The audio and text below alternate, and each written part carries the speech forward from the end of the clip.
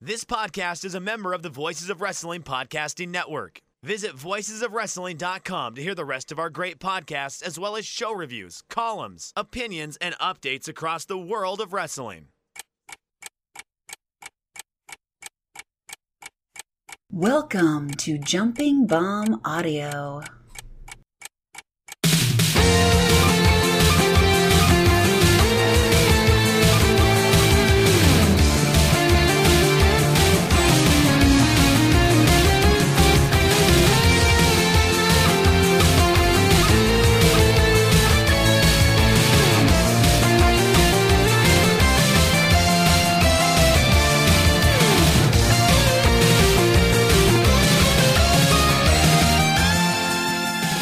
Hello, everyone, and welcome back to Jumping Bomb Audio, the #1 podcast all about the world of Joshi Pro Wrestling. And this week, it's our Golden Week spectacular. Golden Week has passed, but not on this podcast, because we are going to be talking about a whole lot of shows, diving deep into shows from Tokyo Joshi, Stardom, Seedling, Oz Academy, and many, many more. My name is Taylor, and I am joined for this spectacular episode, as always, by Kelly. Kelly, get pumped for the Golden Week Spectacular. I'm excited. I am dipping my hands in molten gold so I can have the golden power to continue to talk about Joshi wrestling this week. And we got a lot to talk about. We watched a lot of shows this week that we're going to talk about, all of them. Joshi shows, and also some shows that I think most people would probably not consider Joshi shows, but had Joshi matches on them. We're going to talk about those as well. We sure are. I'm hyped. I've watched too much wrestling over the past 2 weeks, and I'm ready to talk about it. So we are going to jump right into it. The order of these shows that we talk about, they're really in no specific order. They're in sort of the order that I thought of them as I was putting together the notes. But the first show that we are going to talk about is the Tokyo Joshi Korakuen Hall show, Yes Wonderland 2022, from May 3rd, I almost said March 3rd, at Korakuen Hall in front of 695 fans. They said on commentary that was a sellout. And I have lost complete track of what the capacity of Korakuen Hall is. I know that some shows have Stardom, the Joshi 60th anniversary show, did 1,100, but I don't really know what the rules are. So it doesn't matter. Kelly, what'd you think of this show? Before we go into that, Taylor, do you want to hear a really bad joke? Oh, gosh. Sure. Yes, Wonderland is the first rule in improv comedy. Wow. Well, you delivered what you promised, which was a bad joke. Yep. How long have you been waiting to tell that joke? Literally 30 seconds. It just popped into my head. Wow. As we were starting this. And I was sitting here with him like, don't forget. I bet you didn't expect, when I promised a spectacular episode, that you would also be getting spectacular jokes. Weird improv comedy bits. As part of this. But anyway, Kelly, besides the great title of the show, which lends itself to your brilliant humor, what do you think of the show? I like this show a lot. It was a bunch of cool matches. I love Tokyo Joshi Korakuens. They're always super fun. And you just had some really cool matches. This might have been one of my favorite shows of this whole week, and that covers a whole lot. Starting off with a bang, I also really enjoyed the show. There was one match, which we'll talk about in a second, that I really loved. But overall, I thought it was a really fun show. I thought it was pretty varied, actually. It had, some singles, had some tags, some multi-person matches. Starting off in the way that we joked. We didn't get to talk about this on the podcast. The way that we joked about with the Gabe Sapolsky special.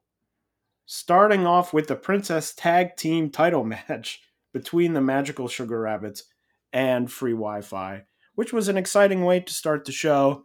The Magical Sugar Rabbits retaining their titles, defeating Free Wi-Fi in 13 minutes and 53 seconds. Kelly, I have a lot to say about this match, so I'll let you go first. Okay. I think they should keep doing show openers like this, because this match brought an energy to the rest of the show, and especially to the crowd, that was really good. Like, I think instead of just having random tag matches, like, I don't know, start off with something important. Like, the crowd was audibly excited and like way into this match, more so than you would ever normally get with an opener. And I think that excitement just stayed around for the rest of the show. So this might be something that they might consider doing, and kind of step away from like the traditional way of structuring Japanese wrestling shows. I mean, it certainly helps that you have maybe the best tag team in the company currently, maybe in the entire company history, in as half of the match, and a strong other half of the match as well certainly helped. But I love this match. I thought it was amazing. I really loved that there was, it's funny because in my notes I wrote there was a great clear heel face dynamic, which there often is not in Tokyo Joshi. We've talked about that on the podcast before, but it was funny because it was like Free Wi-Fi were the heels, because they were doing, the removing of the turnbuckle, that stuff. But Magical Sugar Rabbits were wrestling really with an attitude. I wrote in my notes, Magical Sugar Rabbits, this is my exact note, Magical Sugar Rabbits are tough mofos. Fight like crazy. I really like how just Yuka just gets really pissed off at these young kids, and they're taking off the turnbuckles, and is gonna teach them a lesson. And she was the body slam she was doing were like really like wham. I was like, wow, this is really great. Noah hit a great Hikari Noah hit a great double stomp on Mizuki during the match, and then Mizuki got hit with that avalanche blizzard suplex where I thought she was just going to injure herself. Yeah, that looks nuts. But I thought it was great. There was, very high energy, as you said. And it felt very different than a lot of the sort of bigger Tokyo Joshi matches. I thought it was amazing. I went 4.5 stars, which I know is like way above. Kelly, what did you give it? I went 4.25. Oh, okay. I was just a bit below you. So you weren't that off. I think I saw another review, maybe the written review on Voices of Wrestling, I think went 3.5. So I was like, oh, maybe I'm, out to lunch on this. But I just thought it was excellent. I thought it was an amazing start to the show. Yeah. And one to definitely, my match of the night, without giving anything away, this was my, for sure, pretty easy match of the night. And then Yuka got on a plane instantly. Well, not instantly. That's true. That's true. Not instantly, because the next match was a 3-minute exhibition match between Reika Saiki and Arisa Endo, which ended, shockingly, in a 3-minute time limit draw. And then Reika Saiki had sort of her retirement ceremony, I guess you would say. And Yuka was there. I was sort of shocked to see Yuka, figuring they would have been like, get out of here, get on the plane, go, go, go.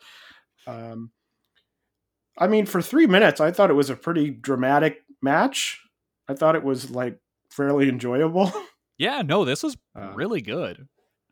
It's also one of those things where I'm like, what a missed opportunity with Reika Saiki now that this promotion is, sort of moved in a different direction than when she left. And like, she comes out and I'm like, man, she looks like $1 million. She looks so great. She's a good wrestler. Yeah, she hasn't lost a step in her time off. And so watching, I was like, well, this is sort of a bummer, because she'd probably be a really valuable, if she came back. Yeah. She would be very valuable, but, wants to go off and do other things. So it was good to see her one last time. A good showing for Endo as well, even though it was only 3 minutes. Yeah, the whole retirement ceremony was super sweet. Like, I didn't realize the connection between these two until I was like, oh yeah, Wrestle 1. Never forget Wrestle 1, Kelly. Yeah.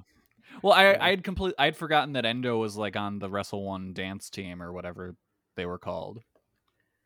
So it's like, oh, okay, that's the connection between the two.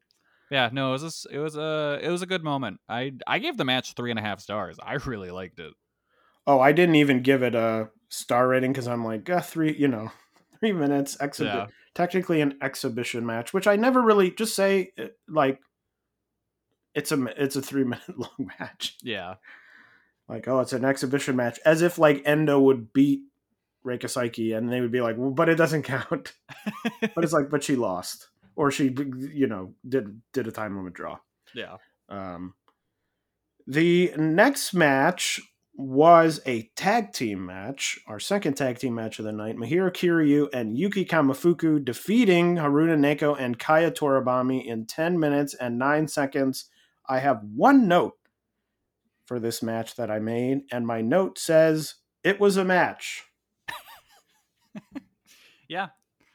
I like these teams. Like, I like them, these two groupings of people together. Like, I think Kiryu is probably at her best when she's teaming with Kamyu for whatever reason. Like, I don't know why, but she just brings out the best in her. And it's fun to have a cat and a bird on the same team. The next match was our first official singles match of the evening. It was Suzume defeating Juria Nagano in 5 minutes and 46 seconds. I thought this was a good match. Juria still looks very cool, and even though she lost in this one, I thought she looked good and she got a good amount of offense. Yeah, no, I thought this was really cool. This might be like my favorite Suzume singles performance that I've seen. She was really, really good here, and Juria's still.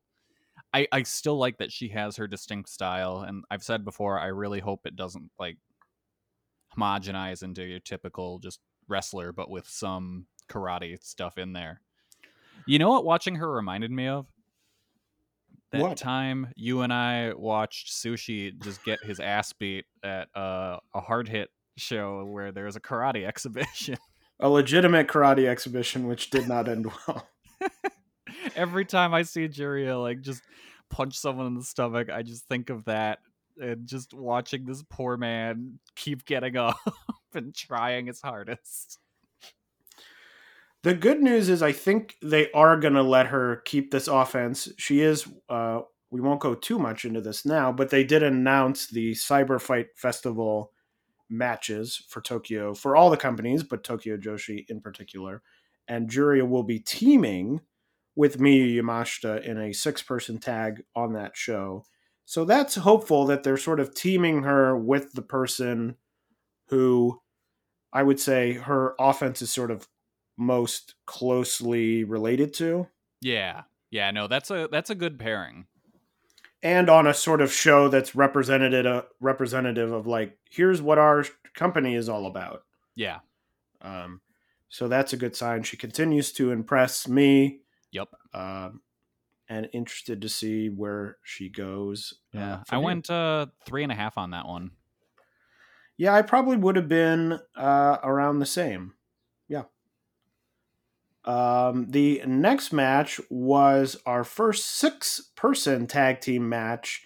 Miyu Watanabe, Rika Tatsumi, and Yuki Arai defeating Pam Harajuku Raku and Yuki Aeno in 13 minutes and 41 seconds. I was a big fan of the Palm to Justice into the backbreaker during the match, and I thought that this match had a nice, hot little finish to it.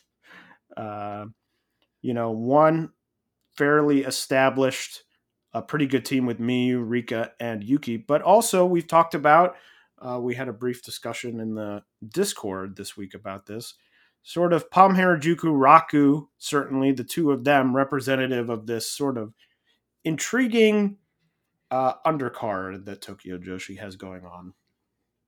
Yeah, I thought this was like a shockingly high effort random mid card tag match. Like I thought this was a good match. Another 3.5-star match for me.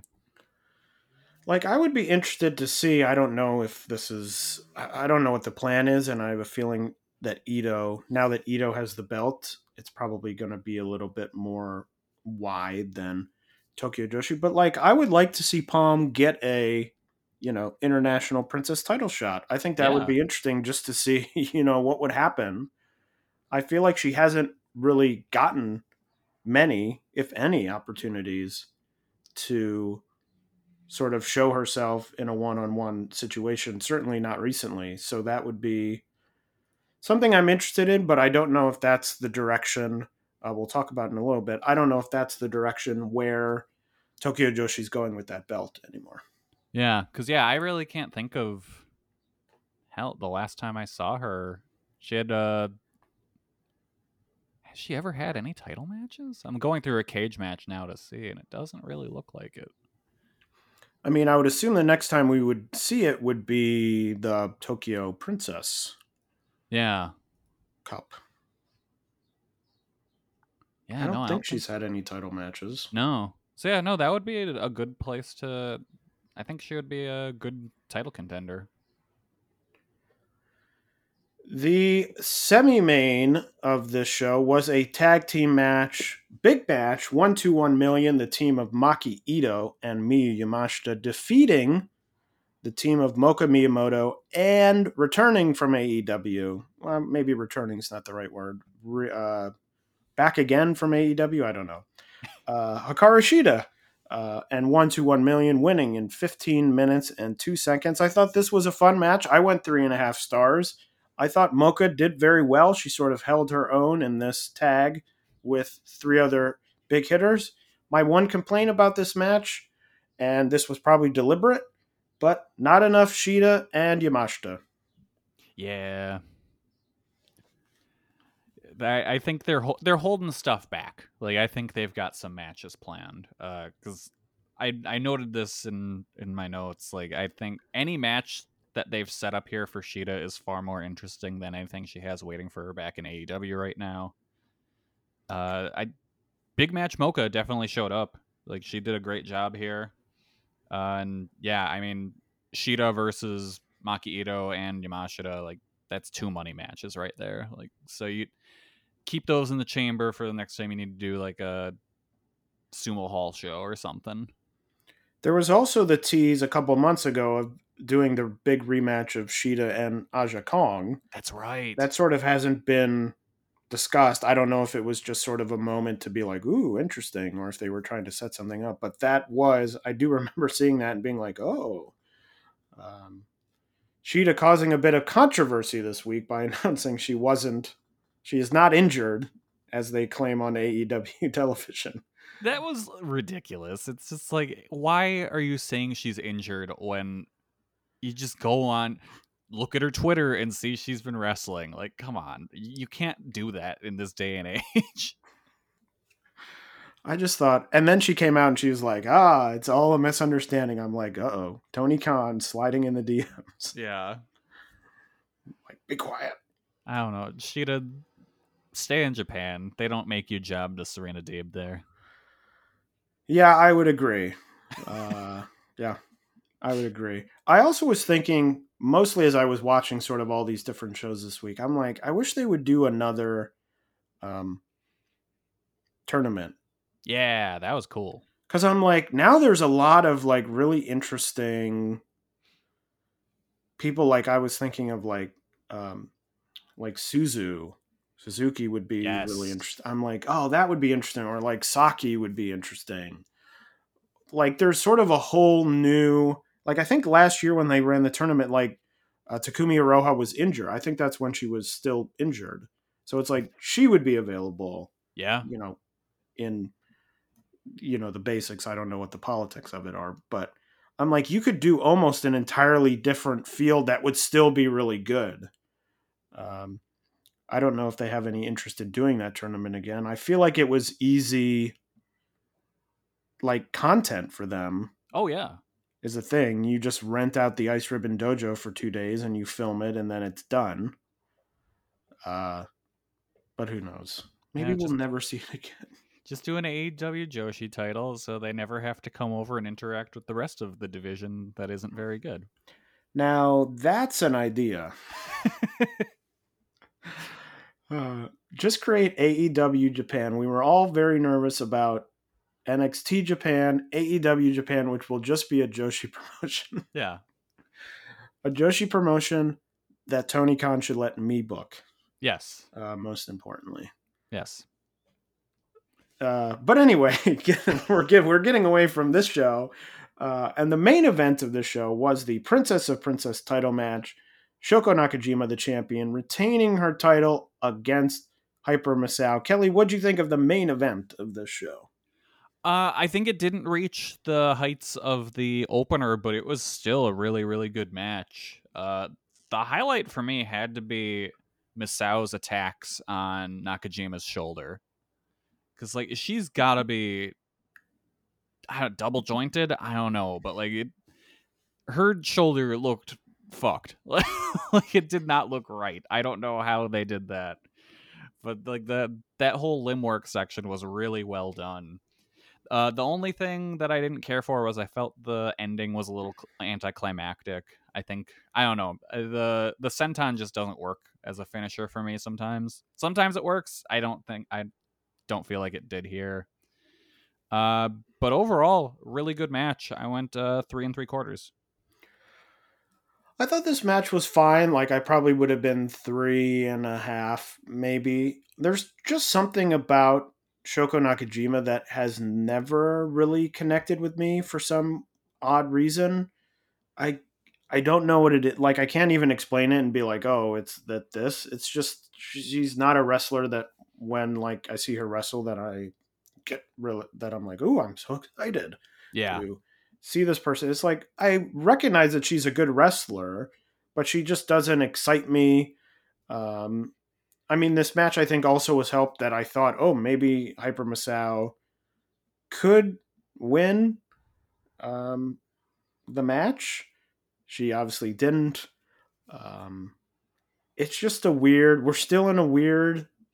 I don't understand the title. I mean, I Yeah. guess I do understand the title, but I think I don't want to understand the title because I understand that it's like, the title is essentially for people who can like rotate between having the title. Like they announced for the Cyber Fight Festival, it's Shoko against Yuka Sakazaki. And it's like, oh, that will probably be a good match, but also it's the same group. It's like Miyu, Shoko, Yuka, Rika had it. But I'm like, when is anyone else like it's the Cyber Fight Festival, you have like 50 matches on the show. However many matches you have. Why not do Shoko against, I don't know, like Mizuki or something? I don't know what the plan is, and I can't tell what the plan is beyond like here's people we think are the top of our company, and these are the only people that are ever gonna hold the title. Yeah, it's weird. I feel like at this point we can't even make predictions on who's ever going to win these matches anymore. It's like you just sort of wait. I'm like, Yuka could win the title, I Yeah, guess. she She's could. won it before, so she can win it again. Yeah. But it's still one of those. But I thought the whole time Miyu was holding the belt to lose it to someone to elevate them, and then that turned out to be entirely untrue. So, yeah, just weird. But anyway, that was Yes Wonderland 22 from Korakuen Hall. Tokyo Joshi 2 days later, on May 5th, had a show Go Go Do It at Edion Osaka Arena number 2 in front of 348 fans. Kelly, you watched this show, so tell us what were your thoughts all about this show? Overall, it was a fun show. Nice, pretty quick watch. The opener had Yuki Aino defeating Haruna Neko. I think Aino is kind of dull, and this didn't change my mind at all. I went 2 stars on it. The second match was an Osaka Ultra Quiz. Hyper Misao defeating Kaya Toribami. So the match it was 2 count falls, and when you got the fall, you were then asked a trivia question about Osaka. And then that's where my understanding of the rules kind of falls away. I think it was whoever got 3 questions right first won. Well, according to the cage match, Hyper Misao won 2-1, so it may have been best of 3, maybe. Okay. Because, yeah, it was when they would get them wrong was when it kind of threw me, and I was like, I'm not sure what's happening now. But Toribami looked really good here. This was a lot of fun, but again, it was one of those where it's like the language barrier kind of made it a drag. Like it's like those we would talk every now and then about like ice ribbon matches where I'll just message you and be like, I have no idea what's happening anymore. There's too much nonsense and it's all in a language I don't understand. So it was one of those, but I thought this was fun for the most part. A classic DDT match before they had English commentary. Yes. Where like on the Cork and Hall shows, it would be like the third match, and you'd be like, something funny's happening. Yeah. I don't know what it is, but everyone's laughing and having a good time. That's exactly what this was. The third match, Free Wi-Fi defeated Pam Harajuku and Raku. That was a really good, just high-energy match. I went 3 stars on it. Then there was Yuna Manase defeated Mahiro Kiryu. I have no notes on this match. Oh, wait. I do have notes. So I just realized Cage Match swapped the matches happening, and I had them right in my notes. So Manase versus Kiryu happened before the Free Wi-Fi match. I was very confused by that when I was going through and watching the show, because I always have Cage Matches, the card open, just so I can keep track of things. And like that match was supposed to be starting, and all of a sudden here comes Yuna Manase. I was like, wait, what's happening? Okay, so that match, nothing really happened. I don't know. It wasn't great. 2.5 stars. If Kiryu's not tagging with Kamiyu, I really don't care. The next match was actually really good. This was Kamiyu teaming with Saki Akai to defeat Miyu Watanabe and Miyu Yamashita. Those are 2 really cool teams, and if you're going to watch anything from this show, make it this match. Big step up in quality from everything else on the show. Really good chemistry with both of the teams. Kamiyu and Saki should really go after the tag belts. They are a very good team together. I went 3 3/4 stars on this. Definitely worth the time. And then in your main event, it was a 8-person tag best 2 out of 3 falls match, where it was Maki Ito, Mizuki, Shoko Nakajima, and Rika Tatsumi taking on Yuki Arai, Arisa Endo, Suzume, and Moka Miyamoto. Really just completely unhinged behavior from Rika Tatsumi in this match. Just being real weird and doing her absolute best to piss off Maki Ito. And like to the point where Maki was about to lock in the Boston Crab and Rika was demanding to be tagged in for some reason. Until Ito made her say that she was the cutest in the world, and then she had allowed her to tag in. Rika tapped out Endo for the first fall, and then Nakajima beat Arai with the senton for the second fall. I kind of expected the younger generation to get at least 1 fall here, but they didn't. Either way, good main event, 3.5 stars. Fun little show. Also happening in Tokyo Joshi, this was a show that we didn't get to that happened today. On the day we're recording, May 15th, the Tokyo Joshi had a show. Hyper Misao and Shoko Nakajima challenged the Magical Sugar Rabbits for the tag titles. That match will happen on the June 19th Korakuen Hall show, which is 1 week after the Cyber Fight Festival. They also talked about Miyu Yamashita and Ito going to America at the end of the month. Ito will be defending her International Princess title against Mia Yim in Prestige Wrestling. That night, Miyu Yamashita will be wrestling Masha Slamovich. That should be good. And then the following night in Prestige, Yamashita and Ito will be facing off against each other. And the final thing announced on that show is Riho. Not that Riho, but Pro Wrestling Eve's Riho. I think that's how you say that, right, Kelly? I don't know. It's Rihio? I don't know. I've never heard her name actually said out loud. I will admit I don't watch Pro Wrestling Eve. I've only heard of this person. I mainly heard of them when people talk about them, and I think, oh, they've misspelled the word Riho. Yeah, every time I see her name, I'm confused. Rihio? I don't know. R-H-I... Rahio?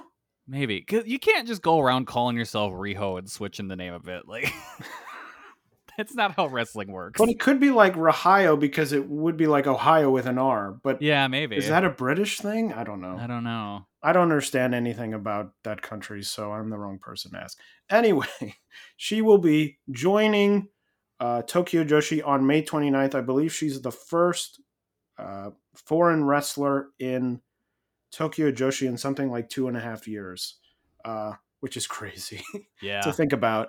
But good to see that they're getting people in. Wrestler I haven't seen, so I'll get some exposure to a new wrestler. I hope she's very good. Yeah. So that is all for Tokyo Joshi.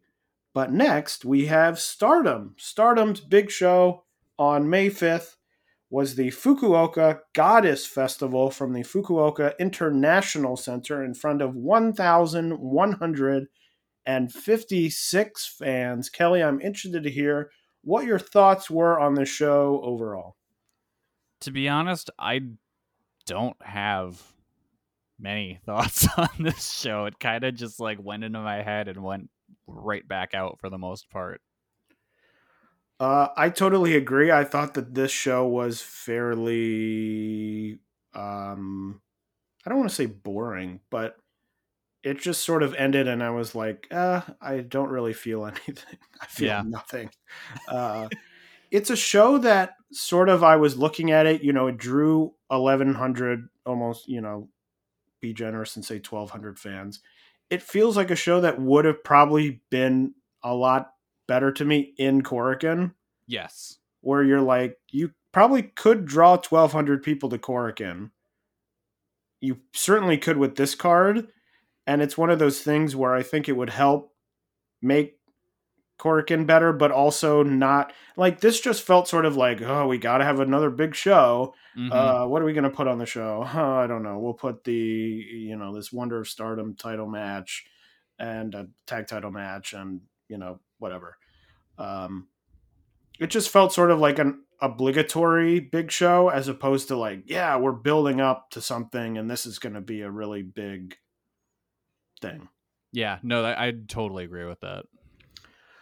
The pre-show saw Hina defeat Waka Tsukiyama in 6 minutes and 25 seconds. My one note on this match was, imagine signing to Stardom and being the biggest geek of all time.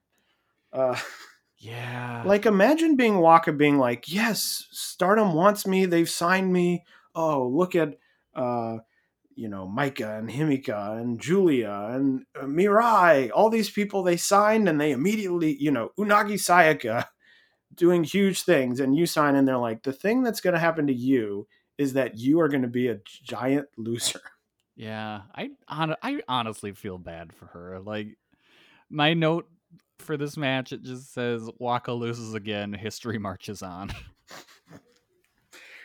And it's one of those things where I guess some people may be invested in the story, but I don't even really feel all that invested in like, this could be it. She could win. There was No, always. I don't think we're there yet at all. I like because I don't feel like it's a story. She's just the bottom rung. Like that's how this goes. Like she definitely doesn't have like the Hanma thing where everyone really, really wants them to get the win. Like it's just. Yeah, that's what I was going to Bleh. compare it to. I was going to say with Hanma, you were like, oh, he's got to win. Oh, and you were like, he's going to do it. And you were always hoping. With this, I'm just sort of like, okay, Waka's in this match. She's losing. All Yeah, right. like we'll talk about this in a little while talking about New Blood, but like she comes out at one point in the show and it looks like she's going to make a challenge to Suzu Suzuki, and you could audibly hear people in the crowd laugh. Like that's fucked up. Yeah, so, I have said in the past they needed to sign people who could lose matches. I don't know that I've meant like this. No. I also think that you've now created a person who has no value in beating them. 100%, yeah. It's like, wow, you beat this person. Wow, great. Okay. Anyway, Waka, here on Jumping Bomb Audio, we are pulling for you to win a match Yeah. or do something. The first official match of the show was a not six man, that's what Cage Match calls it, a 6-woman tag team match between the Stars team of Hanan, Momokogo, and Saida, who defeated the Oedo Tai trio of Rina, Ruaka, and Saki Kashima in 8 minutes and 43 seconds. I really like this Stars sort of undercard trio. I like Hanan, I like Momokogo, and I love Saida. So I'm like, ooh, I'd like to see them more. I think they're a good team. I thought this match was fine. But I really like that Stars trio. I feel like everyone makes fun of Stars, like they're the uncool group in Stardom. Like people are like, oh, Donna Del Mundo, and now God's Eye and Oedo Tai, and it's like Stars. Look at those geeks over there, and I'm like, but they're like nice people who I think are good wrestlers. Yeah. I feel like I feel like Cosmic Angels slowly sliding more and more into the geek role. Well, I also feel like they're sort of I don't know. Well, there are also not that many of them. No, that's true. They're like this tiny unit. They had Mei Sakurai, who they now don't have. Yeah. But yeah, it's just I always hear like, oh, Stars, this unit, they're terrible. I'm like, this is a good like for an undercard team, like to trot out Hanan, Momokogo, and Saida. It's better than the like this group of Oedo Tai geeks. Oh God, yeah. Like Ruaka. Rina, I think, is fine. Saki Kashima, but I'm like, I'm not complaining about having this group of Stars people. And you got Mayu in the group, and you have Hazuki and Koguma. So I'm like, it's a good team. I'm a Stars defender. Here we go. But anyway, that's all I have to say about the match. Yeah, no, I thought this match was fine. I like that Hanan got the pin, so we got to hear her banger music. The next match was another 6-person tag team match. The Cosmic Angels team of Mina Shirakawa, Tam Nakino, and Unagi Sayaka defeated the Queen's Quest trio of Azumi, Lady C, and Utami in 10 minutes and 3 seconds. I have to say, Cosmic Angels coming out in the Liger mask, I thought it was a haunting image. Yeah, I don't know why. It was like I Tom's head looks real weird in the mask. It's something where I'm like, it doesn't look weird on Liger himself, but maybe I'm just used to seeing it. But they all came out and I was like, ooh, this is like sort of spooky. Yeah, no, it was odd. I did like adding the sort of hashtag our victory for Liger to this largely meaningless match. Mm-hmm. I thought that Lady C could pull out the victory at some point, but I was fooling myself because she didn't. And it's so funny because I think Lady C is very good. She's sort of in that interesting position that a lot of Stardom rookies have been in, where I'm like, oh, this person is very interesting. And in years past, they'd sort of slowly build up the card. But now we're in a place where I'm like, who does Lady C beat in this company? Besides Waka. Besides Waka and like Rina and Hina. But I'm like, they won't even let like 50% of the roster lose.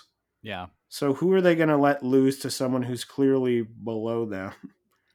I don't know. It's just sort of like, okay, we'll see. We'll see. Who knows? But I'm a Lady C fan, and I hope she starts winning because I think she's talented. Mm-hmm. Yeah, no, overall, I thought the match was solid, but fairly unremarkable for the most part. The next match was our first title match of the evening for the SWA Undisputed World Women's title. The champion Tekla losing the title, defeated by Mayu Iwatani in 17 minutes and 26 seconds. I thought the most interesting thing about this match was that the title changed hands and the idea that maybe Mayu defends it outside of Stardom. Yeah, no, I've seen people speculating that she could be the Joker in the women's tournament in AEW, but I don't know. I have no info on that, but who knows? Maybe. I mean, she could appear. There's been all this rumor about Stardom involvement with Forbidden Door, and I think Mayu's sort of the person that Stardom now is okay with sort of being like, yeah, you can go. We have the people. The SWA title really is not a super, it's not a meaningless title, but it's not a super meaningful title in the large, you know, span of the company. And the fact that now you sort of have to have Japanese people win. And if you keep up with the gimmick of the title, you almost can't keep the title in the company at this point. Yeah. Now, I don't know if, Tokyo Joshi's now getting foreigners back in the company. Maybe Stardom starts doing that soon. But for now, this would seem like an admission that Mayu has to leave. She doesn't have that many people to defend it against in the company. And a little bit more fuel to the potential AEW fire. We did see Rossi kind of finally acknowledge the company with talking about how great the match between Jamie Hayter and Tony Storm was. Yes, he did admit the match in which two people which he had signed to Stardom had a good match. Yep. I'm like a low bar, like pat yourself on the back there. Like, hey, these two people who were in my company had a really good match. I'm like, okay. It's like, good job, Tony Khan. I brought you these cool butts. Enjoy. So we will see. But other than that, I thought the match was really nothing. Largely. I liked it. I thought it was okay. the most interesting thing about it to me was that Thekla never felt like the underdog. And against Mayu, that's really impressive. This felt like a really important match for her, which was cool. And I thought they both worked really snug throughout. So overall, I liked it a lot. I went 3 3/4 on it. All right. Well, there you go. Some difference in opinion there. The next match was an 8-person tag elimination match between the God's Eye team of Amy Sourei, Mirai, Shuri, and Konami, defeating the Donna Del Mundo team of Julia, Himika, Mai Sakurai, and Natsupoi in 26 minutes and 32 seconds. I refuse to believe this wasn't like an hour and a half long. I have a lot of varied notes on this. I'm trying to remember. We watch so many things that I'm like, gosh, this feels like I watched this like a long time ago. Like, you can't tell me that the final stretch between Mai Sakurai and Mirai wasn't at least 20 minutes on its own. My final note on this match is, why did Mai last so long? Bro, Which like, Mai agrees with Sakurai you. is just, well, I don't get it. I don't get it at all. Like, just there's no redeeming qualities for her as a wrestler. She's fine, but like there's nothing distinct about her. I don't get it. I was annoyed because I thought Himika looked like a star, and I feel like she's sort of pegged into not a star position in this company. So I wrote Himika as a star. I'm annoyed. Yeah. I thought the Shuri Konami stuff was cool. I thought they had some fun elimination stuff. I thought Konami was made to look like an idiot when Julia laid that towel down blatantly in front of her, and then Konami like slipped on it like a banana peel, which I was like, why? She looks so stupid doing that. Yeah, that was not great. But I thought it was fun, and I think I agreed with you in that it probably went too long, but I think they had a lot of time to fill because it wasn't really that long of a show. Yeah, that's our thoughts. Yeah, no, this was the point over all of these shows where I was like, oh God, please let this end. I have so many other things to watch. I don't want to watch this anymore. Well, you still had 2 matches to get through. The semi-main event was the Goddesses of Stardom title match. The team of Hazuki and Koguma winning back their titles from the Oedo Tai champion team of Momo Watanabe and Starlight Kid in 22 minutes and 19 seconds. Kelly, I know you enjoyed this match, though, so I'll let you go first. I did. I liked this one a lot. This was really good. And you know how you knew instantly Hazuki and Koguma were gonna win? They got matching gear finally. They're like, they went to the store, they got new gear, and that gave them the power to win. So I was very happy for them. Really good match. I think these two teams have incredible chemistry. If they keep just running back this match for a little while, I wouldn't be too upset. I went 4.25 on this. I thought it was very good. My favorite match of the night for sure. I sort of recognized it was good, but it never like my brain was just sort of like wouldn't totally connect with it. So I was sort of like, oh, this is good. And that's really all that I thought about it. This was the match mostly where I was like, this would probably have been like in a smaller building, like in Korakuen, where maybe some people try and sneak in some cheers. I'm like, this probably would have felt like really big. Yeah. In a Korakuen as opposed to like sort of swallowed up by this big building with not as, sort of like in a big building with the same people in it, you could get a smaller building with the same amount of people and it'd probably feel like a hotter match to me. Mm-hmm. So yeah, really the top of the show, I really didn't have a lot of thoughts, and this was the most where I was like, this is another big show and my mind is turning off. Because the main event was the Wonder of Stardom title match. Saya Kamatani retaining her title, defeating Maika in 24 minutes and 58 seconds. My only note on the match was this is every Stardom main event. Yeah, I really felt like there is no greater example of Saya overkill than doing two big apron bumps right in a row. I just feel like there's such a pattern, and then it was sort of these two people. Like, I like Maika, I think that she's good, but I think that she most easily falls into these sort of tropes of like big matches where I'm like, I could probably say to you right now, or I could have said before the match, I'd be like, they start out, they do some grappling, then they end up on the floor. They hit some big moves on the floor. They roll back in the ring. They do some stuff. They go to the apron. Someone hits a big move on the apron. Okay, they roll around some more. They get back in the ring. They do a forearm exchange. Forearm, forearm, forearm.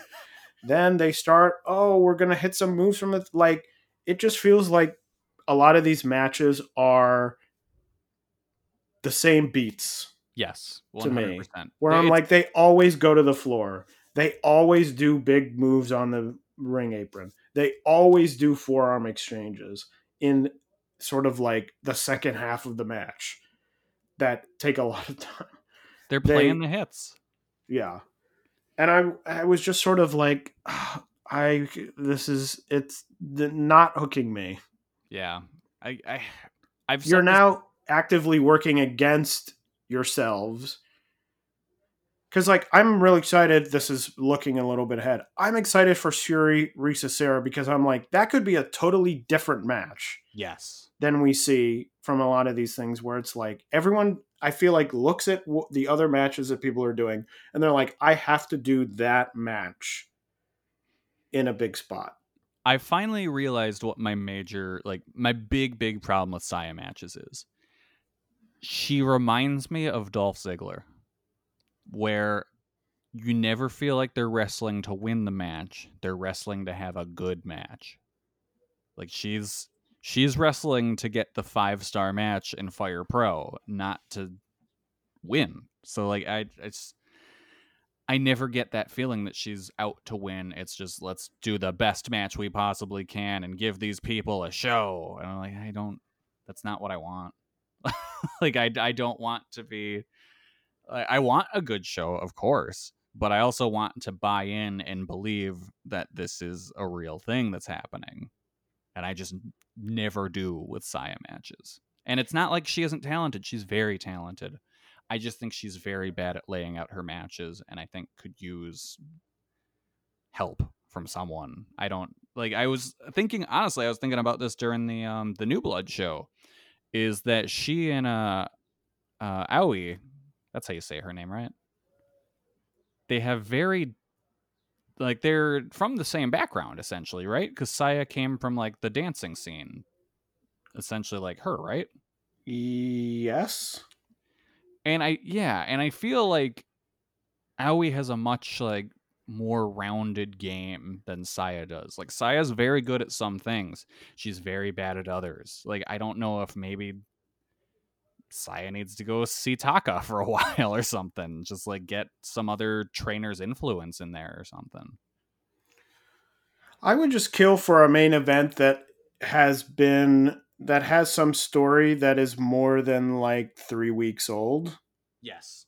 And that isn't defined by, hey, we had a press conference and one person said a wacky thing to the other person. Or like, hey, one show ago, I came out and I said, I want to, I'm like, I want a match with a big story that I'm like, like a Julia Tom, that big match. I'm like, that had some stakes beyond, okay, who's the challenger of the month? Who's a challenge at this point? Who's a challenger of the, every few weeks? Yeah.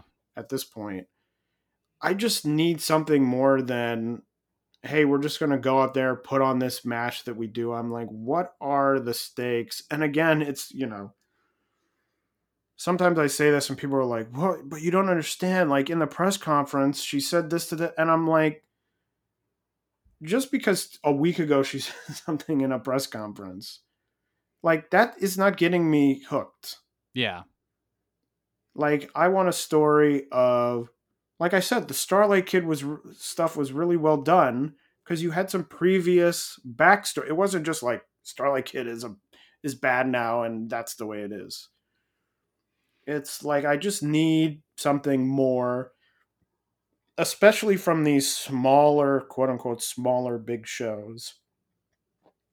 Where like I said, I feel like they're put on under obligation rather than a need to be like, hey, we've got these matches and we need to put them on in a big spot. It's sort of like you book the big spot first and then you back into, oh, well, here's sort of a big match. Yeah, they need to figure out a way to do storytelling in matches rather than everything outside of the matches. Well, and so much of the storytelling feels like the wrestlers are told what the matches are going to be, and then through these press conferences or Twitter or whatever it is, they're like, okay, let's do some work to justify this. Yeah. It never feels justified by what's going on in the company. It feels justified by like people outside. Like the easiest way to define it would be, not to go into being ultra nerdy, but like Star Wars. And then there's like the Star Wars extended universe.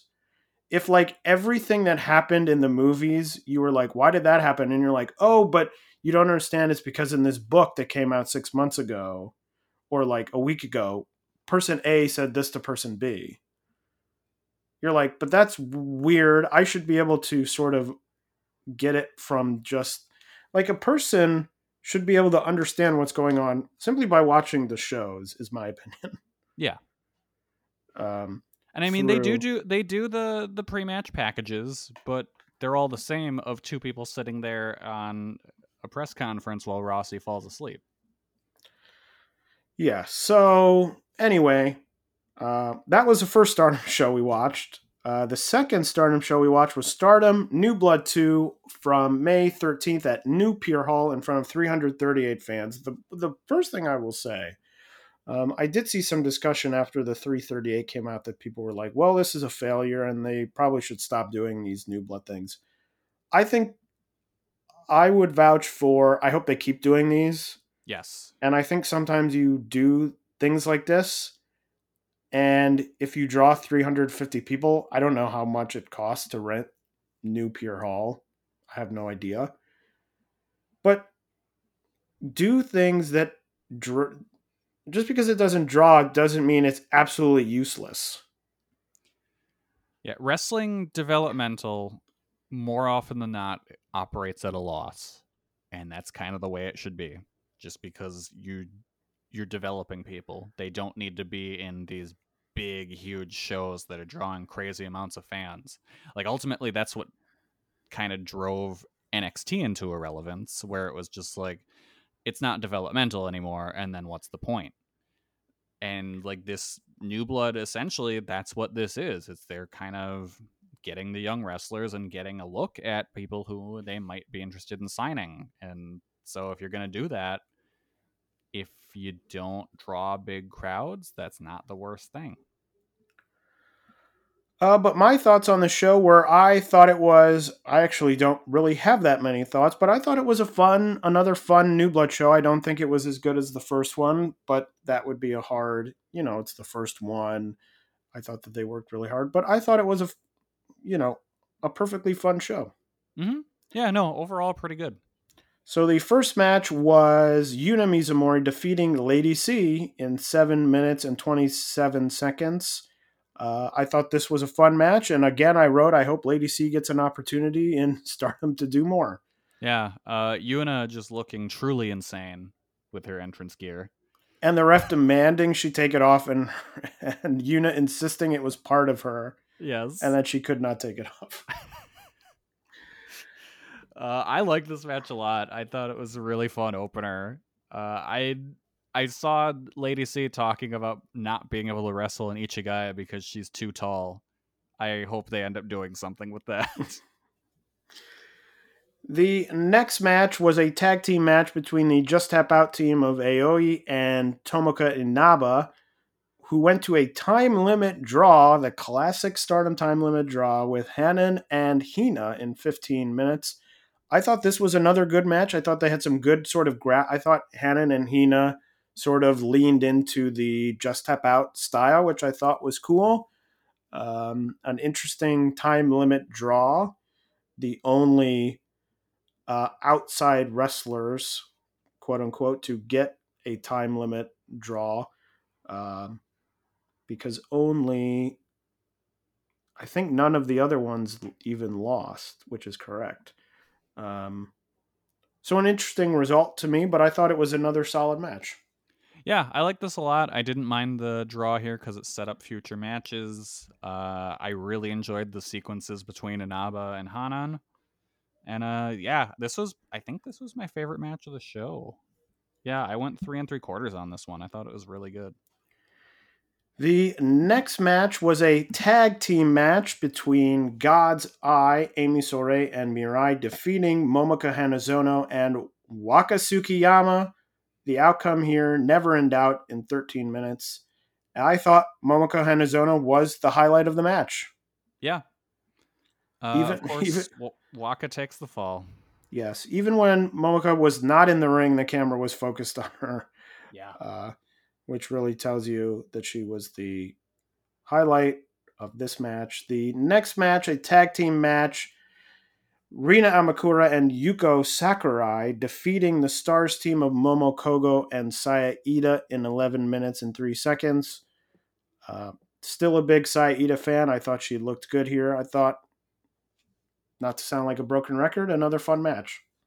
Yeah, no, this was good. Thought it was good, hard-hitting action overall, and the Colors team came off really well. The next match was a singles match between Suzu Suzuki defeating Mei Sakurai in 12 minutes and 58 seconds. Felt more like a story match than an actual match, with Suzu staring down Julia, and then after the match, Risa Sera attacking Shuri after this match. But I thought this was fine. Kelly, I'm sort of with you. Mei Sakurai doesn't do much for me. I thought she was mostly here as sort of a stand-in defense between Suzu and Julia. So at the end of the day, I was sort of like, this was fine. Yeah, I went 2.5 on it. It was whatever. The match itself was completely overshadowed by the post-match with Risa Sera killing Siri with that air raid crash off the apron to the floor. And the main event was a 6-person tag team match. The team of Mina Shirakawa, Unagi Saika, and Haruka Umasaki defeating the Oedo Tai team of Rina, Ruaka, and Starlight Kid. I thought that the Cosmic Angels Haruka Umasaki team was really fun. I thought Haruka Umasaki looked really good. I think she's very good. Another person who we were talking about, that AEW tournament, if they did another one, would love to see her in it. Yeah. I think she's very good, and I thought a solid main event to end a, solid show. Yeah, no, decent main event. I really enjoyed the sequences between Starlight Kid and Haruko Umasaki for sure. Also happening in Stardom, Stardom had shows, sort of house shows on May 3rd, 4th, 7th, and 8th. And then they had a Korakuen Hall show on May 15th. Utami defeating Azumi in that 5-way match to become the official leader of Queen's Quest, sort of the chalk pick there for Utami to become the leader. They also announced the participants of the 5-star Grand Prix. There are going to be 26 of them. Mayu Iwatani, Koguma, Hazuki, Hanan, Azumi, Utami, Sai Kamatani, Saki Kashima, Starlight Kid, Momo Watanabe, Julia, Maika, Himika, Natsupoi, Tekla, Tam Nakino, Mina Shirakawa, Unagi Sayaka, Shuri Mirai, Risa Sera, Suzu Suzuki, one special participant to be named at a later time, and the final 3 spots will be determined with a mini league tournament that will start and end in the month of June, featuring pretty much all the names. If you didn't hear their name and they wrestle in Stardom, they will be in that mini league tournament. So we're talking Miyu Amasaki, we're talking, Lady C, all those people. I'm slightly worried about doing a league tournament in the month leading up to another league tournament. Yeah. I don't know how really hyped I am for that, considering that I do enjoy the 5-star, but usually by the end of the 5-star Grand Prix, I'm totally wiped out. And now we're adding another month of matches. But we'll see. I think it's very exciting to get the 2 Prominence members in there with Risa Sera and Suzu Suzuki.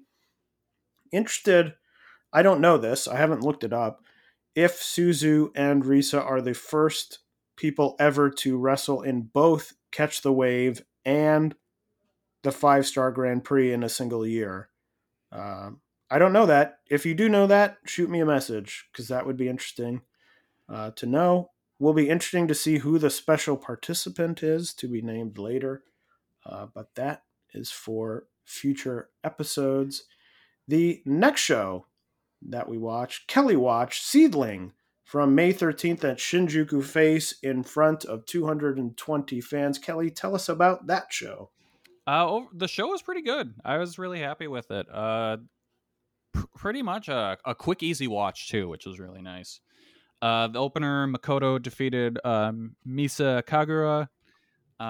Good opener. I don't really have many thoughts on it. I went 3 stars. The next match was a high-speed match where Riku Kawahara defeated Itsuki Aoki and Che Ozawa. Ozora. There we go. Wow. I couldn't read that for a sec.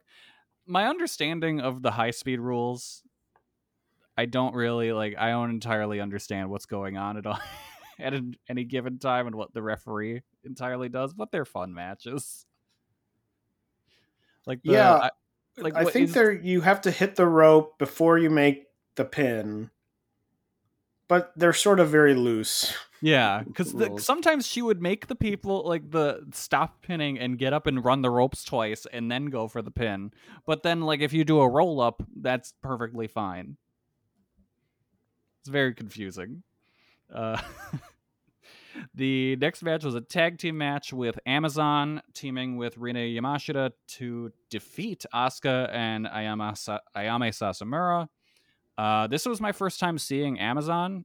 She impressed. This is another company bringing in a foreigner for the first time in a long time.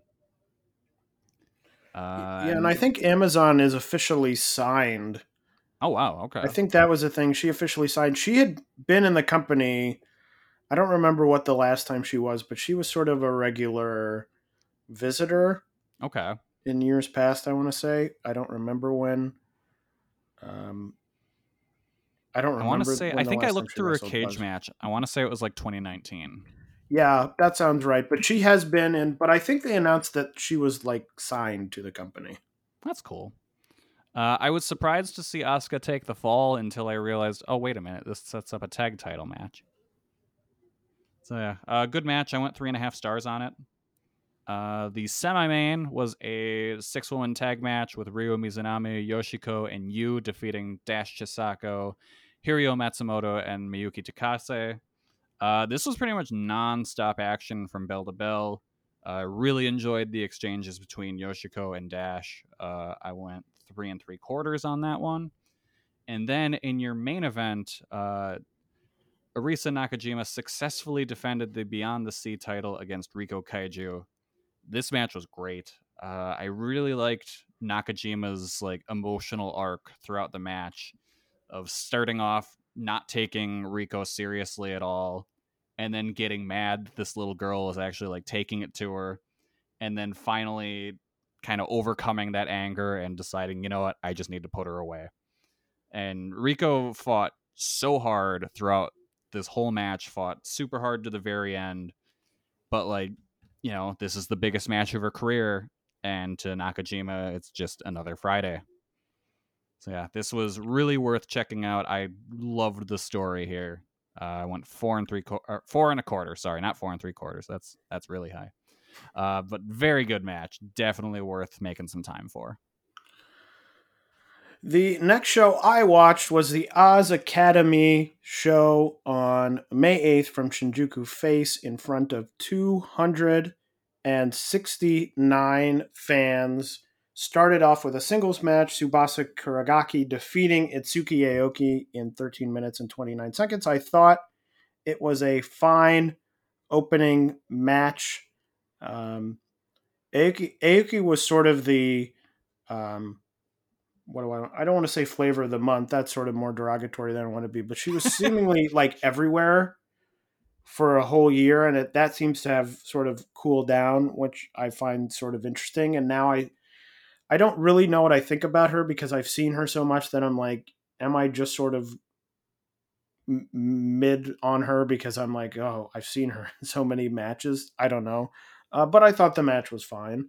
The next match, the Beast Friend team of Aja Kong and Kaori Yoneyama defeating the Mission K4 team of Kakeru Sekiguchi and Sonoko Kato. The biggest thing that happened for me during this match is I was eating food and I found a staple in my food. Oh, God. Which was slightly concerning. I wasn't sure. It was food that I had made, which means that it was probably my fault. Oh, no. That there was a staple in my food, but that was very concerning. But my one note was, Aja's back. She had the knee surgery.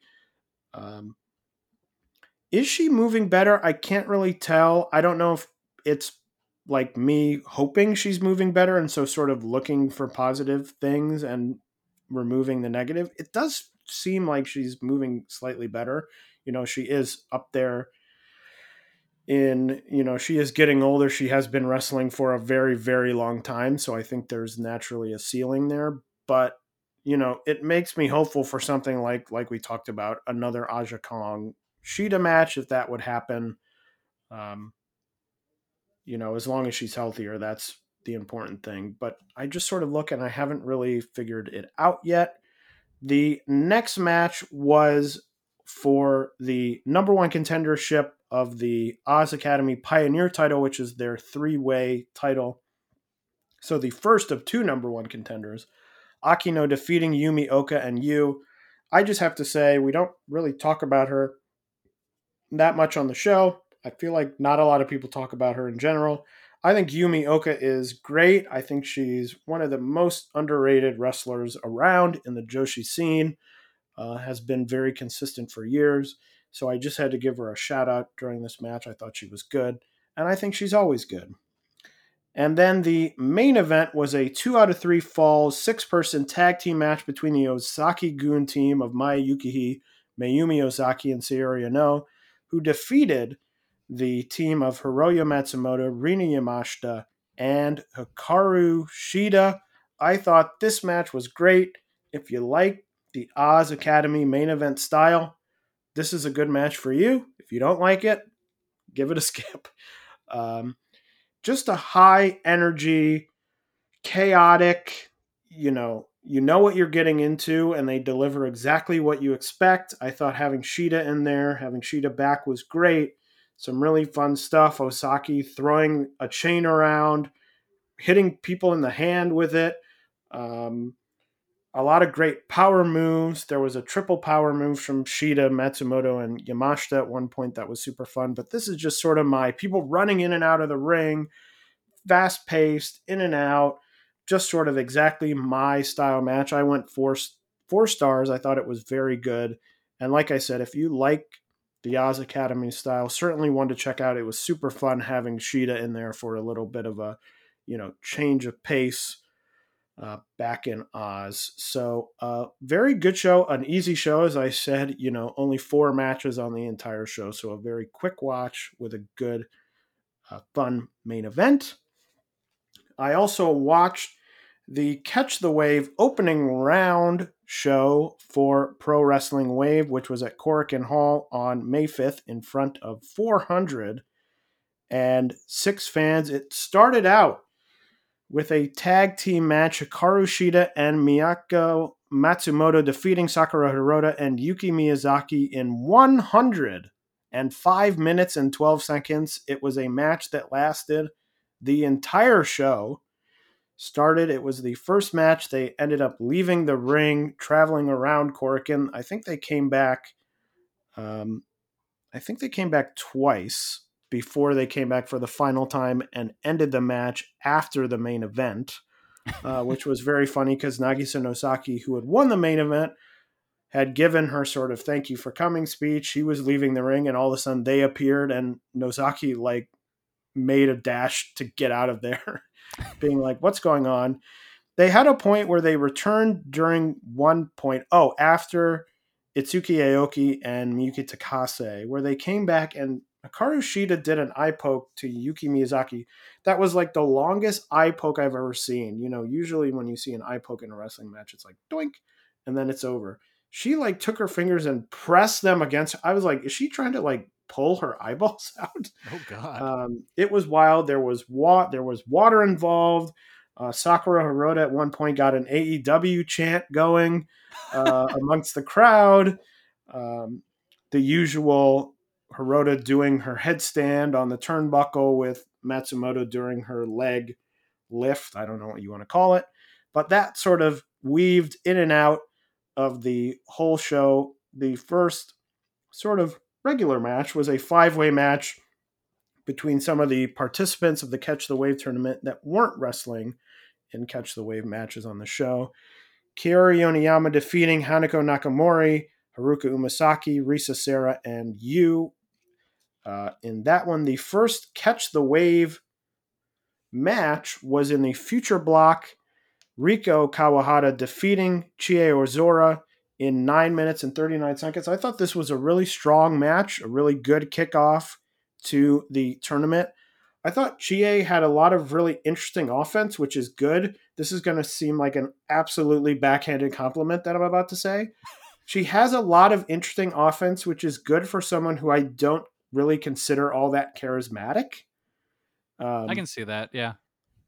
When you're someone who has a lot of charisma, sometimes you can get away with sort of doing moves that everyone else is doing. But when you don't have that, Suzu Suzuki has a natural, you're drawn to her. You're like, ooh, wow, who is this person? Chie doesn't have that, but she does really well in making her matches interesting. She had sort of the rope. I don't know what you call it's like the Mascara Dorada. When you get up on one part of the rope and then you sort of spin to another part of the rope. I don't know what you call that. I'm not good with move names, but I thought it was interesting. Sure what that's called. So I thought this was a really well worked, solid match. I went 3.5 stars. I thought it had good back and forth. It had some good late pinfalls that were good, and I thought all the work was really solid. So I thought it was very good. The next match was also in the Future Block. Kohaku and Suzu Suzuki going to a time limit draw in 15 minutes. The two sort of big, I would say, the big hitters of the Future Block.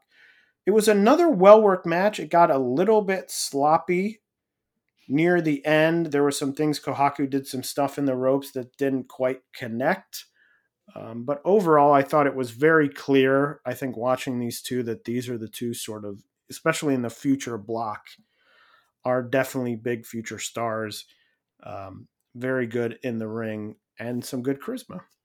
The next match was in the strong arm block match where Itsuki Aoki defeated Miyuki Takase in 7 minutes and 9 seconds. It was the first match where I was like, wow, this was a really quick match. The first two matches, obviously the 15-minute time limit draw, I thought, oh, they're really giving them a lot of time on this show. This was the first match where I was like, whoa, that was over pretty fast. Just over 7 minutes. But another match I thought was pretty solid.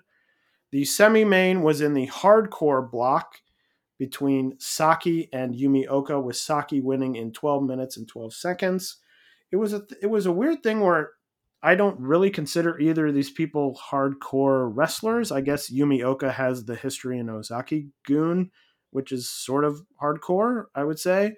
But I felt like it was sort of one of those goofy hardcore matches where I thought some of the hardcore stuff actually took away from their ability to have a more solid match. So I thought it was fine, but wasn't overly impressed. And then the main event, Nagisa Nozaki defeating Hikari Shimizu in the first match of the kicking block. And it was a pretty straightforward match. It was clear that Nozaki is, as the champion, the Regina de Wave champion, is going to be book strong in this tournament. And I thought she was book strong here. But a very solid show and a good start. I always love watching the Catch the Wave tournament. Have really loved it for years. So glad to see this opening show and looking forward to more of the shows coming up. The next show that both Kelly and I watched was the Gato Move Return show on May 3rd from Itabashi Green Hall in front of 189 fans. The show started with a three-way tag team match, Antonio Honda and Trans Am Hiroshi defeating Chonshiryu and Sayuri and Hagane Shino and Toru Owashi. Kelly, what did you think of this match? Didn't have many thoughts on this match. I thought it was fun. I'm always kind of just blown away looking at Trans Am Hiroshi, looking like an entirely different human than he used to. Yeah, I thought this was a goofy match, which was pretty much what you probably expected if you saw the participants here.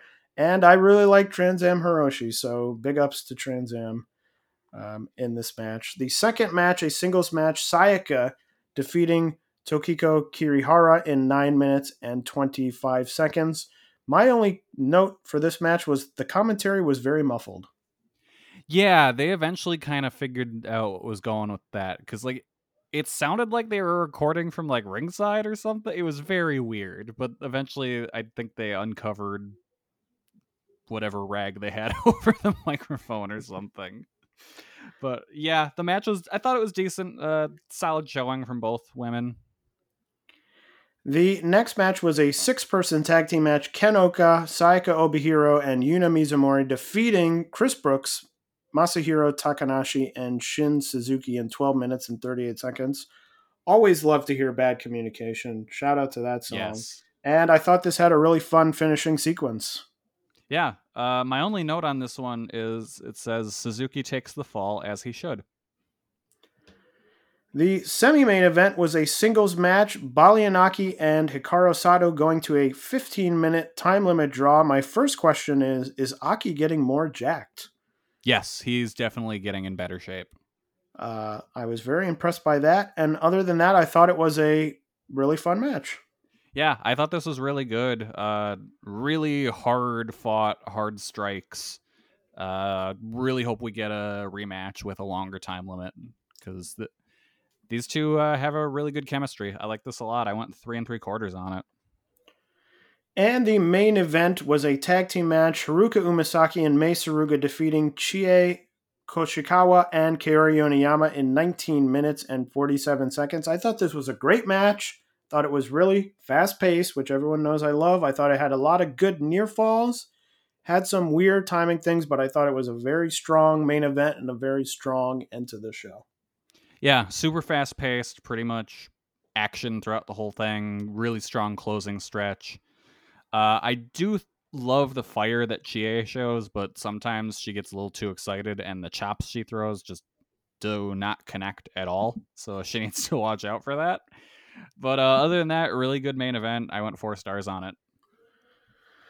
But that was not the only shows that Gato Move ran. Kelly, I know they ran some Choco Pro shows, so tell us about those shows. They sure did. So Choco Pro 225 on May 3rd in the main event, Chie Koshikawa and Yuna Mizumori went to a time limit draw against Mei Suruga and Antonio Honda. Aside from the usual Honda nonsense, this was pretty good. Chie and Mei continued to brawl after the bell, and I didn't realize it at the time because I watched shows out of order. This kind of led into the match they had the next day at the Gato Move Returns show. But yeah, like and really good intensity from Chie shown here. So like it was a really cool closing angle. I like that you see them do it sometimes, but not to this extent where it's like, oh, this feels like this is legitimately uncomfortable. This is good. And then on the 8th, there was Choco Pro 226. The main event featured Best Bros, Mei Suruga and Balianaki defeating Shin Suzuki and Tokiko Kirihara. Then on the 14th, there was Choco Pro 227. The main event saw Yuna Mizumori and Sayaka defeating Chie and Mei Suruga. Yuna and Sayaka are going by the name Tropical Violence, and that rules.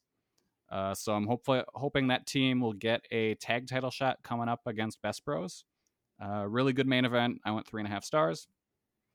And then on the 15th, there was Choco Pro 228, which all around was a really, really good show. And honestly was one of my favorite Choco Pro episodes in a while.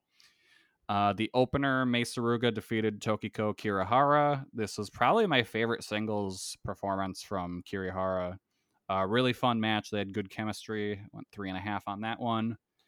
Then Shion Shiryu and Sayuri defeated Chie and Masahiro Takanashi. Big win for Dragon Ninja. That's the team name for Shiryu and Sayuri. I really think they're doing some kind of losing streak story with Chie this season. So look out for that, see how that plays out as the season proceeds. Went 3.25 on that one.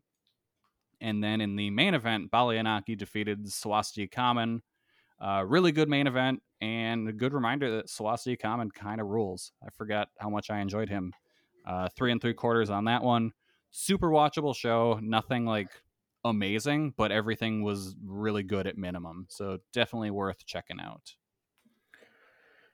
There were also some Joshi matches on non-Joshi shows. The first was the Heat Up Korakuen Hall show. I believe their second ever Korakuen Hall show. I was, to go off on a tangent, I was in attendance at Korakuen Hall for Heat Up's first ever Korakuen Hall show. They did they turned off all the lights at the beginning of the show and did a Starfield in Korakuen Hall. I'll always remember that. That's one cool. of my big memories of that show and of that trip that I went on. But the second Korakuen Hall show for Heat Up, Sora to Tayo to Hanare Kojima, attended by around 650 fans. The second match on the card was a 6-person tag team match. The Choco Pro team of Chie Koshikawa, Mei Suruga, and Yuna Mizumori defeating the Colors team of Hikari Shimizu, Saki, and Yuko Sakurai in 10 minutes and 58 seconds. My one big thought on this show is Saki comes off like a huge star to me. Something that probably a year, 2 years ago, if you said she's going to come off like a big star, I don't know that I would have agreed with you, but I think she comes off looking really major. The gear looks really good. She has a lot of confidence. I think that her breaking away, doing this color stuff away from Actress Girls has been really good for her. Now in Stardom, doing the stuff in Stardom. So just had to give a shout out to Saki. Even though she was on the losing team here, still looked very good, and I'm looking forward to seeing more of what Colors does in the future. Kelly, I know you watch some non-Joshi, so tell us about those shows. On GLEAT, G Pro Wrestling version 24 from May 3rd, Akane Fujita defeated Michiko Miyagi. Once again, they have Miyagi get beat by an outsider because I feel like the homegrown, or not even homegrown, but the home team for GLEAT never wins, ever. And I'm kind of starting to come around to thinking that Miyagi isn't very good. Like, I don't know. She's fine, I guess. Fine enough match. 2.5 stars on that one. And then Just Tap Out ran Takataichi Mania 2.5 on the 6th, which you can watch on New Japan World for a fee, I believe. Saw Misa Kagura and Sumika Yamagawa defeat Rhythm and Yu Yamagata. And then you also had Tomoko Inaba and Aoi defeat Suzuki and Akane Fujita. Really good showing from the Just Tap Out team, and I'm really looking forward to the Suzu versus Inaba singles match they set up. I went 3.5 stars on that one.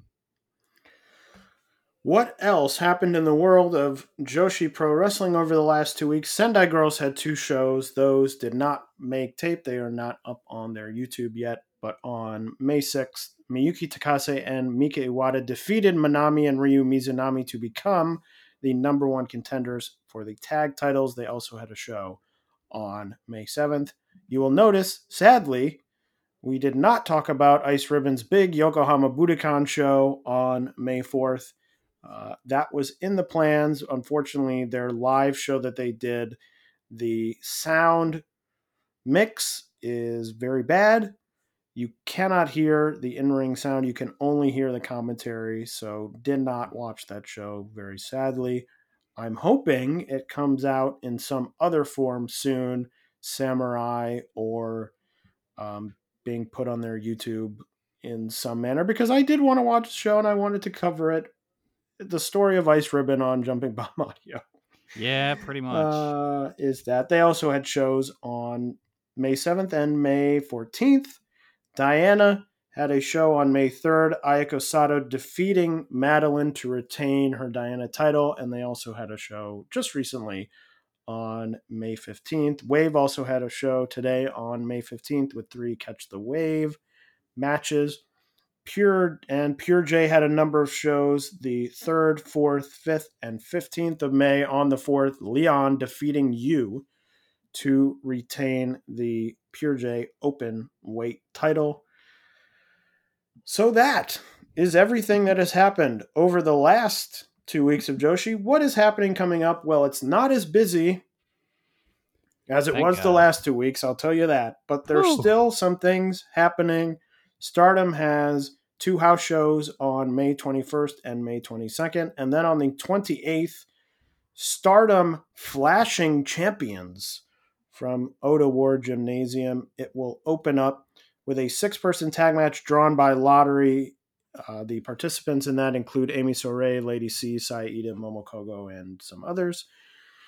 The next match will be Mina Shirakawa, Unagi Sayaka, and Waka Tsukiyama versus Suzu Suzuki, Akane Fujita, and the newly named Mochi Natsumi. Utami and Miyu Amasaki will take on Tom Nakino and the returning Kairi. So Kairi having another tag match here, going up against the interesting team of Utami and Miyu. I think I could probably guess who takes the pin in that match. Definitely Kairi. Yeah. But interesting. Certainly doesn't look to me as if Kairi is going to be in a title picture or in any sort of focus at this point. But good to have her. I like seeing Kairi wrestle and glad to have her in Stardom. Next, the first of many title matches on the show, Hanan will defend her Future of Stardom title against Ruaka. Kelly, is Ruaka, your favorite wrestler, the one to dethrone the record or near record reign of Hanan? I swear to God, if she ruins this reign, I'm going to be so mad. I think it might happen. It just seems like such a random match that I'm like, I guess it could. I hate it. Yeesh. Going to be so angry. Well, we'll have to see. The next title match Mayu Iwatani will take on Fukigen Death for the SWA title. Don't think the outcome is in doubt here.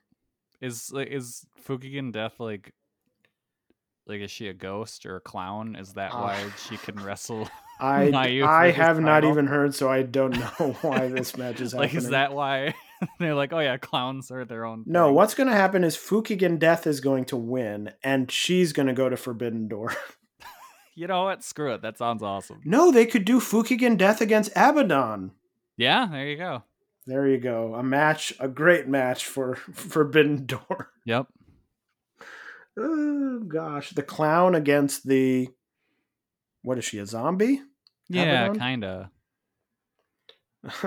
Anyway.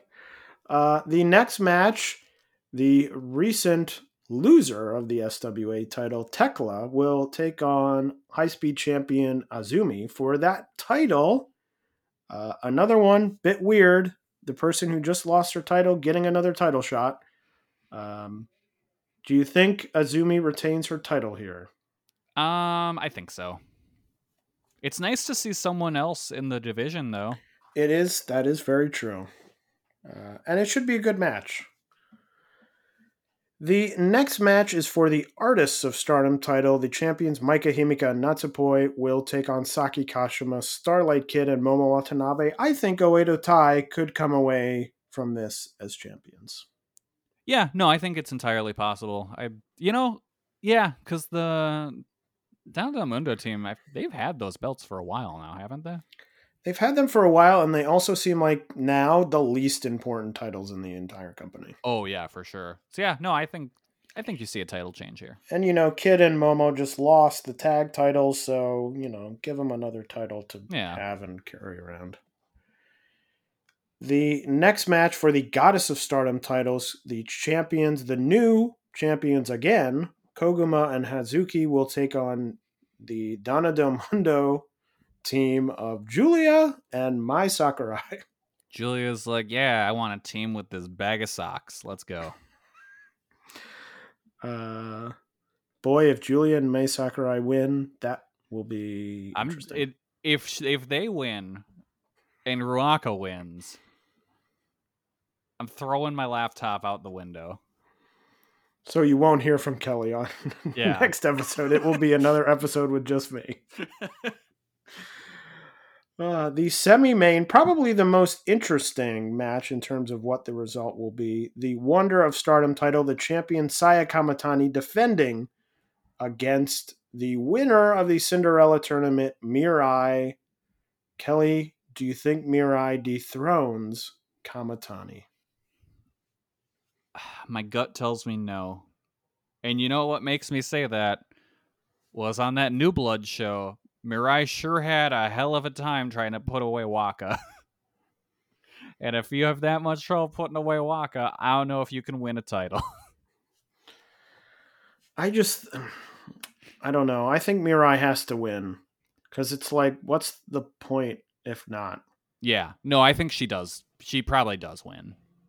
But I don't know. Kelly, you just have to understand that everyone in this company is equal except for Waki Tsukiyama. Yeah. There was a bit in that New Blood match where Mirai sold the hell out of getting hit in the face with a plush flower. Like, what the fuck? Come on. You're supposed to be this big bruiser. Don't be selling getting hit with plushes.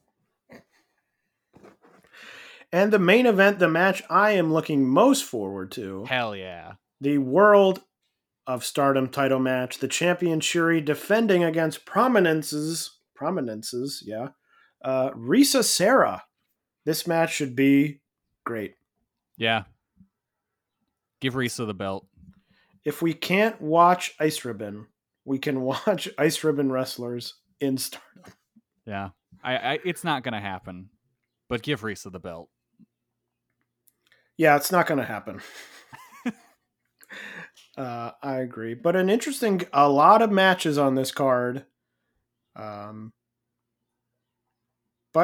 very this is a stacked card.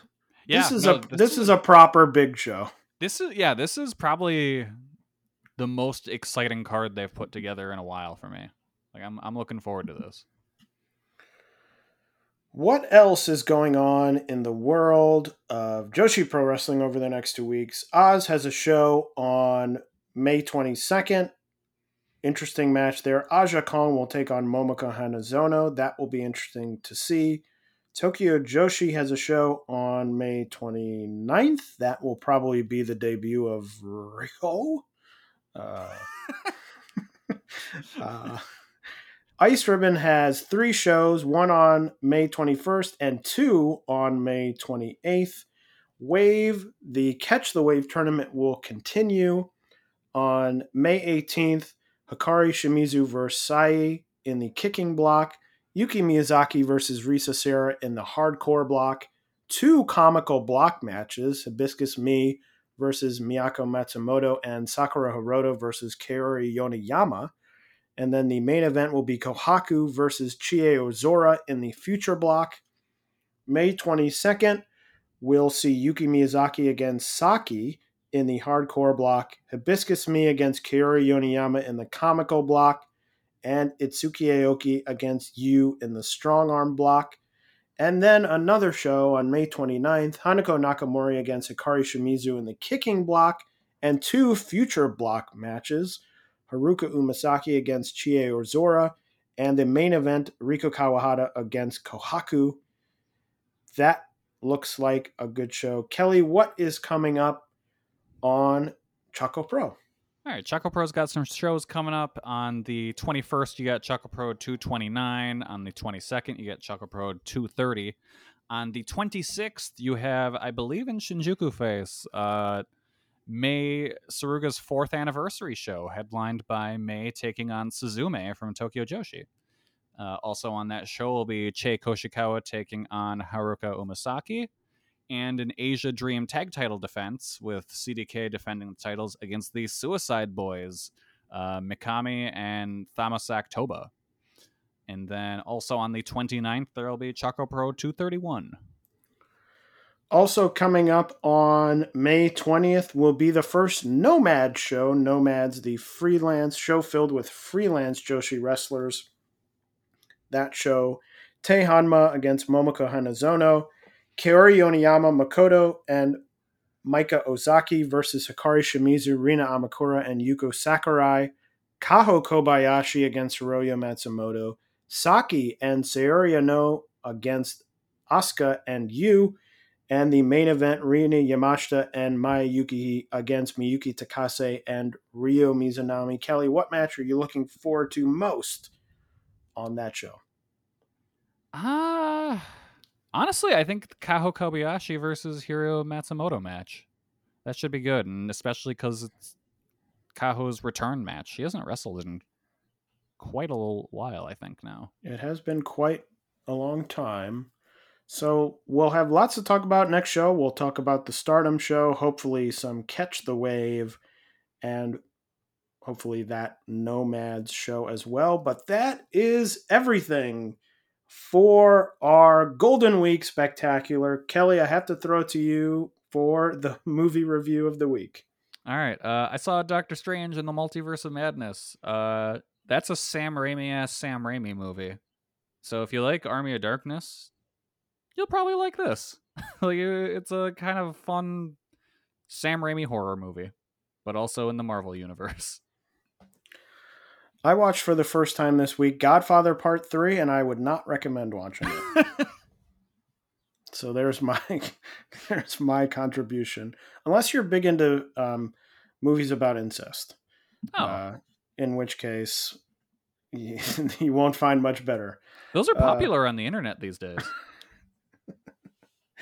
Anyway, that is the end of our episode. Kelly, anything else you want to say to the people before we sign off?